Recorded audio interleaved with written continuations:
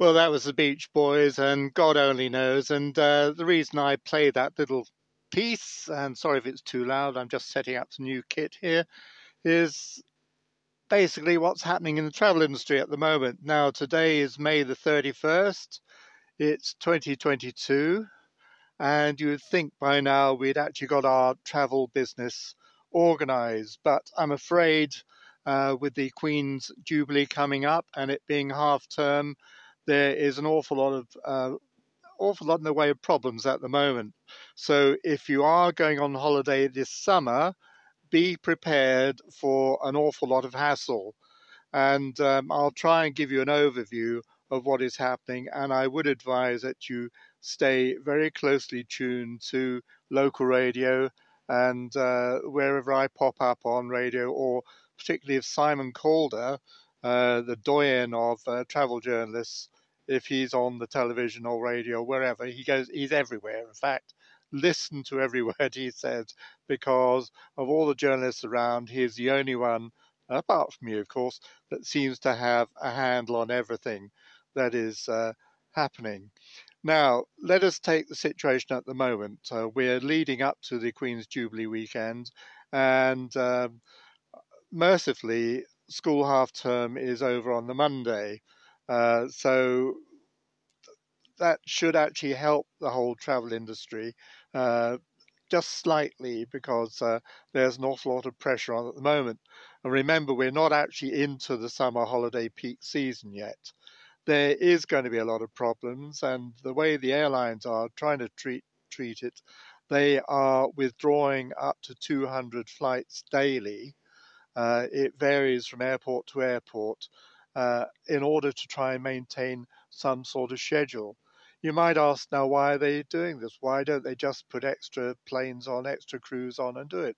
Well, the problem isn't just with the airlines, it's also with the airports. Because if you're not getting through security in time to board your aircraft, then the aircraft's going to leave without you.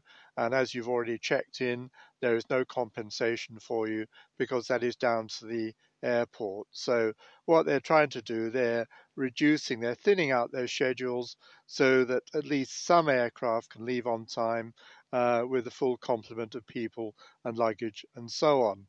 So that is what's happening.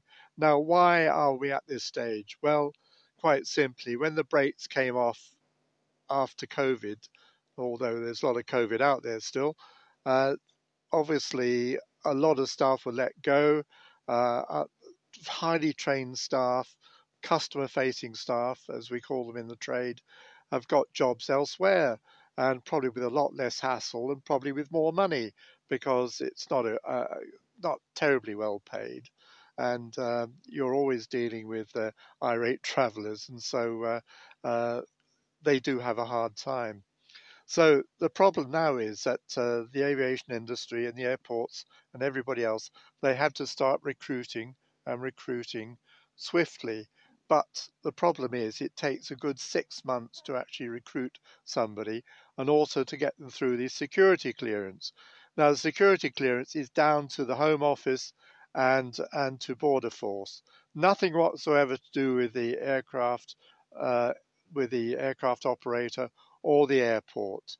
The people that check your passports, the immigration people, and if you notice the desks aren't open, well, unfortunately, Border Force has a very rigid shift system, a set number of people, and it only needs one of the officers to be detained by a family not having the right documents, passports out of date, and that effectively takes somebody off the front line while they deal with that. And so you can imagine a line of people waiting out there, and it all gets very slow. Now, Brexit does play a part here, because as we're outside of the EU, all our passports have to be checked, this end and that end, the destination end. You'll find that France, for example, you actually get a stamp in your passport, whereas before you just went in, you waved your passport at the gendarme or the customs man, and that was it, you're in. So all that has changed. The other thing that's changed is you won't be finding any cheap holidays this year, and even the ones that you find may well be cancelled, or there may well be no flights. All this sounds very depressing at the moment, but quite simply, here's the strongest tip I can give you. Always use a credit card to pay at least £100 of your overall invoice. The rest you can pay in cash, but at least 100, I say £101, must be on a current credit card account.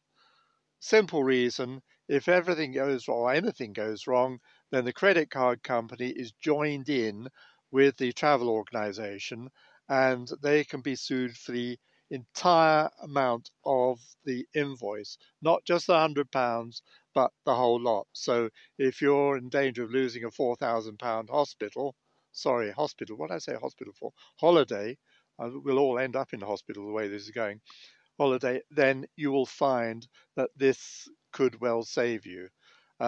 You might be able to get it back on travel insurance, but quite frankly, the credit card company is your best bet.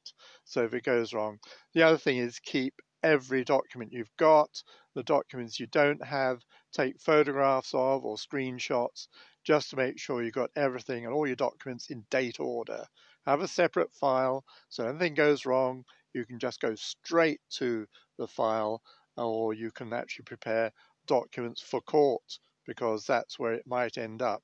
And if you've got the evidence and they can't find the evidence, then you have a very good chance of actually winning your case and getting some compensation. Now, compensation. If the airline cancels your flight, you are due compensation and the airline is legally bound to put you on another flight. Not necessarily with their airline, but any airline to get you there, and they have to pay for it. Now, EasyJet are being a bit flat footed about this, and they're just saying, oh, well, we'll have to get you on an EasyJet flight. No, you don't want an EasyJet flight. You want another flight, another airline, and you want them to pay for it. So that is the best idea that I can think of so far.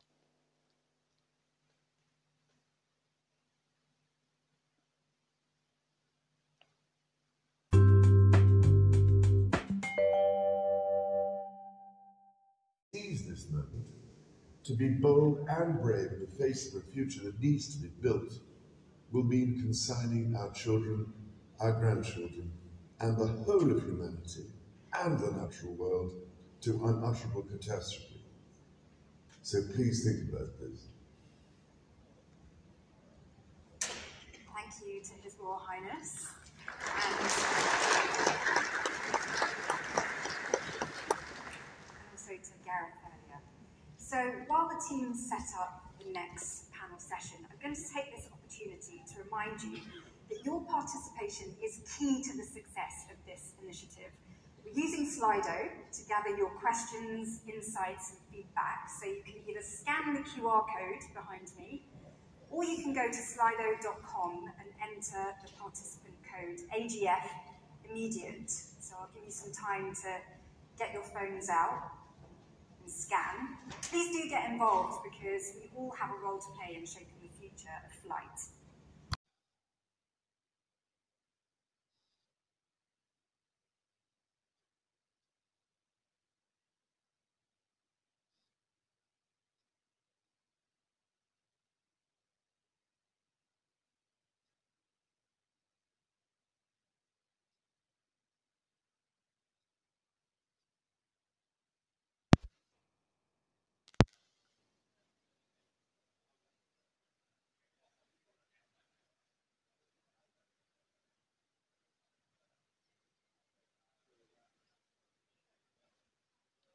Test recording 1 2 3 4 5 5 4 3 2 1. Testing 1 2 3 4 5 5 4 3 2 1.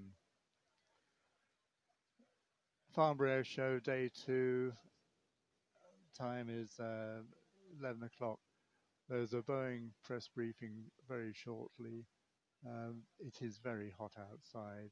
The temperature will be in the 40s, so the hottest day on record. Already the global forum has been moved, and some of the exhibits, you'll find that the air flying display has been cut back a bit, and everybody is heading for the coldest chalets. There's a massive air conditioning operation going on here.